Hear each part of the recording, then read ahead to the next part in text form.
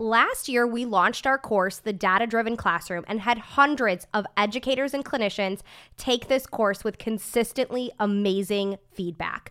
I heard from so many teachers how this course really changed the way they approach data, how they were able to set up simple data systems, train their paras, and be collecting data to make data-based decisions within days of finishing the course. That feedback made me so happy. Now, that course has been closed and unavailable since last year, but guess what? We are reopening the course, The Data-Based Classroom, and I want you to be one of the first ones in. If data is something you have been struggling with for years, let's work on this together. Let me give you all of the tools to make this something that can consistently happen in your classroom. And guess what? Since you are a podcast listener, and I absolutely love my podcast listeners, I have an awesome code for you. When you use the code DATA100, you're going to get $100 off of the course bundle. Now, this code is only going to be usable until March 20th. So you only have 1 week to use this code, but Data100 will get you $100 off of that course bundle. So that means for less than $200, you are getting the amazing data toolkit with literally hundreds of data sheets, all editable. And don't worry, I teach you how to edit it. And that entire data-driven course that touches on academic data, behavior data, staff training, and so much more. There's a link in the show notes with all of the information. Let's make this year the year that data really works. Hi, I'm Sasha Long, special ed teacher and board-certified behavior analyst. Welcome to the Autism Helper podcast. I'm here to explore different strategies to improve the lives of individuals with autism.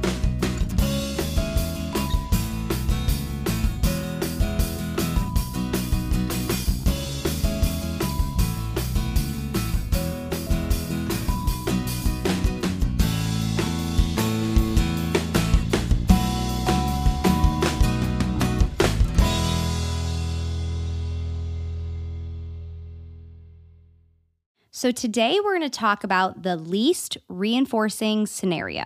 I was really looking forward to this interview, and I have to tell you guys, it did not disappoint. I had a lot of light bulb moments during this conversation. Today I'm interviewing school psychologist and board-certified behavior analyst Shannon Sly. Shannon shares what the least reinforcing scenario is and how we can utilize it with behaviors where we don't yet know the function. So think about all those times that a new behavior happens and we're not quite sure what to do next. Well, Shannon has a plan for you, and it's a great one. Let's get started. Hi, Shannon. Thank you so much for joining me. Hi, Sasha. Thanks for having me. So I'm really looking forward to this conversation. Today, Shannon is going to be teaching us about the least reinforcing scenario. So to get us started, do you want to explain what that means and why this is important to know about? Sure, absolutely. I love talking about this topic. I first learned about this topic from the book, What Shamu Taught Me, about life, love, and marriage. Have you read it? No. Oh, it's awesome. I recommend it to almost everybody. The author is Amy Sutherland, and she breaks down the behavioral principles in really easy terms. She's not a behavior analyst. She's actually a journalist. So it's a really fun, easy read. So definitely worth picking up. Oh, I'm excited about that. Yes, but she has a chapter on the least reinforcing scenario, and I love it. And what that means is really the whole premise behind it is that we want to respond to problem behavior without accidentally reinforcing it, specifically when function is unknown. When we do know function, we have a more tailored response. But when we don't know function, we have to assume or be aware that any response we have, positive or negative, could fuel that response. So looking at the least reinforcing scenario, we all know the ABC continuum, the antecedent, behavior, and then consequence. We know that reinforcement increases behavior in the future and punishment decreases behavior in the future. But other than that, just by looking at something, we don't know whether it's going to fuel a behavior because we know reinforcement is really specific to the individuals. There's a really funny clip that I used to illustrate this of a toddler who her mom keeps handing her chocolate and she'll push it away and say, no. And she does that about 4 or 5 times. And then her mom puts a bowl of broccoli in front of her. And this girl just starts mowing down on broccoli. And you can watch her just eat this bowl of broccoli for a really long time. And it just really illustrates that. We don't always what we think might be reinforcing or what we think might be punishing might actually have the opposite effect. As you could probably tell from the title of Amy Sutherland's book, the least reinforcing scenario really did evolve out of animal training. And the way they use it is a 5-second pause after an animal makes a mistake, and then they just reintroduce the cue. And it looks really different when we apply this to humans because we are very sophisticated. But what I love that it illustrates that we don't need to use punishment in order to decrease behavior. Most of the time, if a behavior doesn't provoke any type of reaction, then it typically dies away. And by reaction, I don't just mean attention. So we're really trying to maintain the environment as best as possible. Some examples about how that might apply in our regular life. If you get into a car and your car doesn't start, what would you do? Oh, me? I have no idea. I cry. You probably try again. You try again. Yeah. Right. And then after that, what would you do? Keep trying or call someone? Yeah. So eventually you're going to stop trying to start the car. You might try a few times, and then you might give up and call someone. So your behavior of starting the car didn't yield anything. You weren't punished. Your car didn't zap you or scold you or send you to timeout. It just didn't work. Nothing happened. Same thing if you always drive through like a restaurant, like McDonald's or something, and nobody's ever at the window. Eventually you're going to stop going through that drive-through because nobody's there. That behavior's not working. You're not punished. Mm-hmm. And so that's kind of the premise of the least reinforcing scenario. It does, it's not as simple as just doing nothing though, because oftentimes if we just do nothing with children, their behavior can escalate, or they might try something a little more exciting, for a better word. So an example that I like to use is kindergarten students. I had the luxury of working with a really awesome student teacher in a kindergarten classroom. And kindergartners, do you have kids, Sasha? Yes, I have a current kindergarten or pre-kindergartner, so about the same. Okay. Is your pre-kindergartner in the tattling phase yet? Oh, yes. Okay. She actually tattles on me and my husband to each other. That's awesome. I love that. I don't think I would fare very well if my kids started tattling on me. But so in the kindergarten classroom, the student teacher put a poster of a king on the wall. And I mean, it was just a picture of a king. He had a crown. It was a little blinged out. And they named him the Tattle King. And so when the kids came up to tattle, what typically happens when kids come and tattle? They get a reaction. Yeah, they get a reaction. And sometimes that reaction is just, they like the attention they get from it. But sometimes they are also they're able to witness somebody getting in trouble, which isn't very nice. Or they get a toy back. There's a lot of different things that could potentially be happening to reinforce that tattling, and we don't exactly know what it is. So with the Tattle King, when the students came up to tattle, the teacher just kept her face blank and pointed to the Tattle King, the poster. So there was some prompting there. It's not nothing. And then the very first day, all of these kids were lined up to tell the Tattle King. It was so exciting. Everybody wanted to be a part of it. But then shortly after, it died away, and they stopped. They didn't go to the teacher either because they got nothing from the teacher other than a blank face and a point. And then the Tattle King obviously did nothing either. So that's where we're trying to maintain the environment as best as possible. So when we're thinking about it more practically, sometimes we're dealing with behavior that's a little more exciting than tattling. The do's and don'ts, we want to continue what we're doing as best as possible. We want to keep our facial expression really neutral. And we do want to continue the demand using the least invasive prompt that'll work. We don't want to make eye contact. We don't want to make a big scene. We don't want to remove the task or even prompt a break. I know breaks are a universal support, and all kids need to have access to that, just not contingent on problem behavior. Mm-hmm. So an example might be for a younger student, if you have a younger student that runs from group instruction to a book area, you can kind of think through what are your different response options and which one's going to be the least reinforcing. So for the student that runs to a book area, you could just ignore the student. As a result, the student would escape group instruction and access books. We could yell to the student from across the room to come back. But as a result of that, the student gets a big emotional response and they're still back in the books. Mm-hmm. And then the other staff response would be to guide the student back to group with minimal eye contact, touch, and any vocal interaction, trying to keep that super boring. There, the student does not gain access to books. They're not escaping the task, and they might be getting a tiny bit of attention, but it's definitely a lot more boring than a big emotional interaction from across the room. Oh my gosh, my like wheels are spinning right now. I love this so much. I think could it would talk be about so this all day. I know. Oh, sorry, go ahead. I know. I'm like, oh, I have so many questions. It would be so helpful to even write it out, like exactly how you just explained. Because sometimes we get so in our own head and we're part of the problem. But even being able to write out what are my options for responding and then identifying, like you said, what is the least reinforcing scenario? Right. We did just that at a meeting this morning. A teacher was asking about a specific behavior. And so I pulled out this little, blank little flow chart and we wrote it out. This was the behavior. These are our options and which one has the least amount of payoff when we don't know function. I mean, when we do, our response would definitely be different. So going back to the student that runs from group to the book area, if we knew the student wanted attention, we would just ignore. That would be a totally different response. If we knew the student, as a result of an FBA, was looking to escape and access books, we might give them more attention. We want to be boring with our attention, but we might give a little more than we otherwise would in order to prevent that payoff of escape to the tangible books. Could this idea also be utilized while you're in the process of collecting ABC data? Because I get that question a lot. Like, okay, I know I have to collect data to figure out function, but what do I do tomorrow?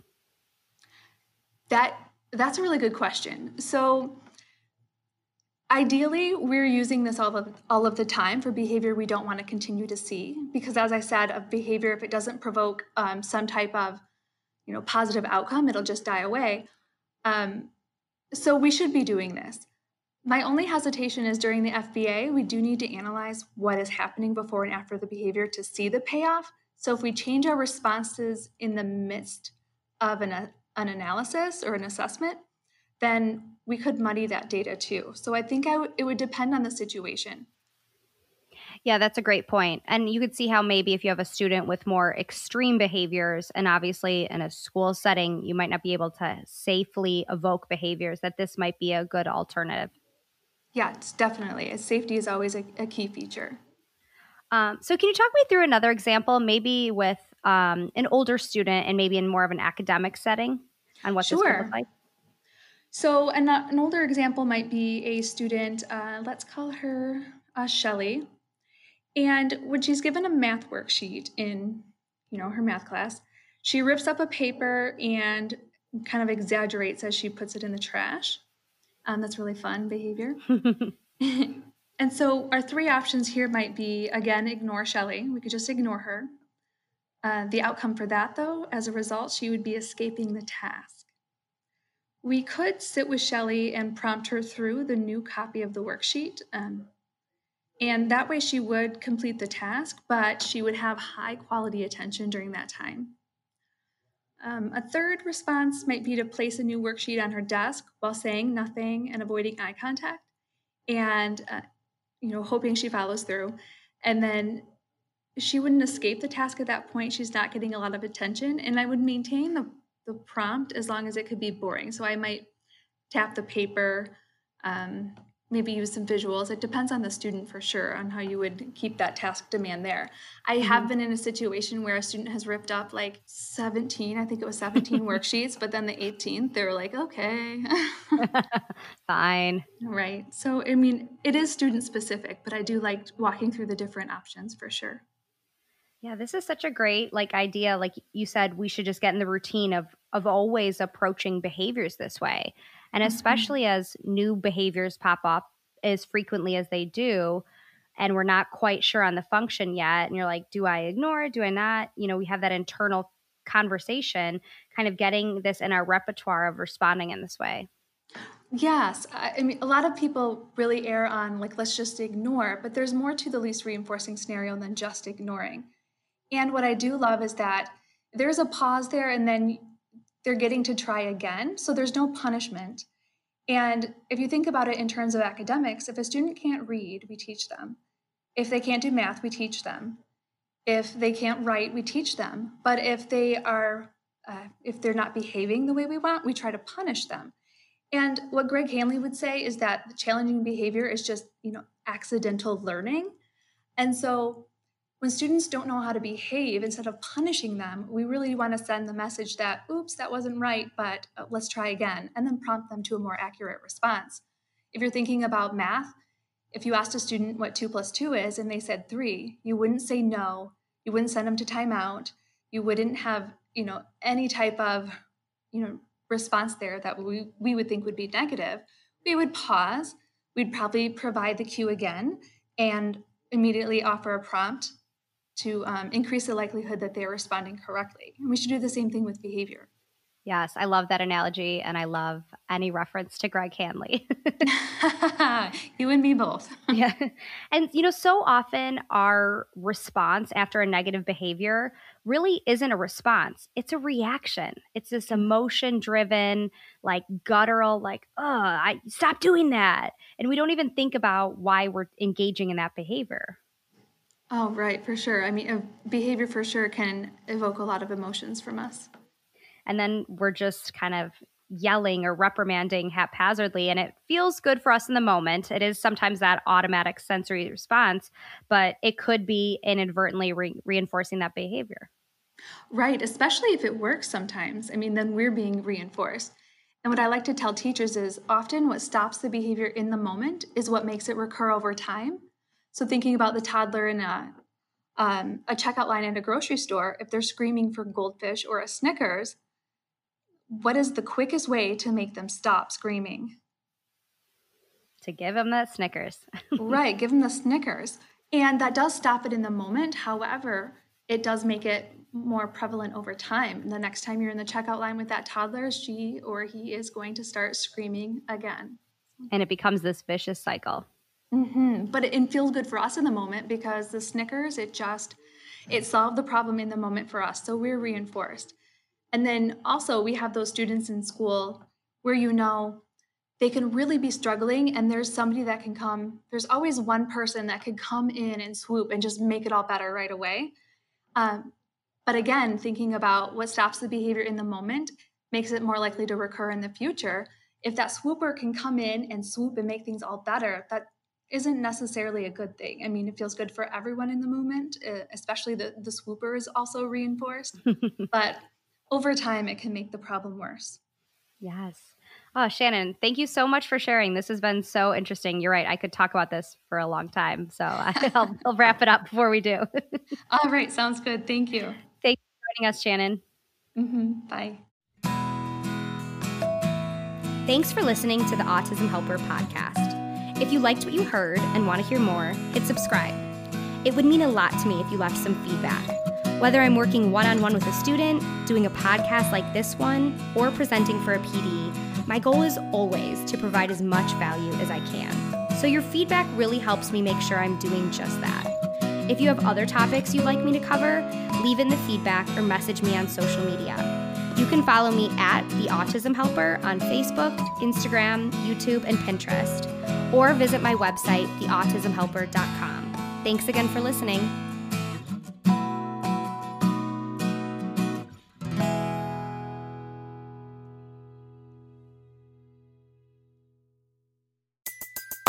Everybody in your crew identifies as either Big Mac Burger, McNuggets, or McCrispy Sandwich.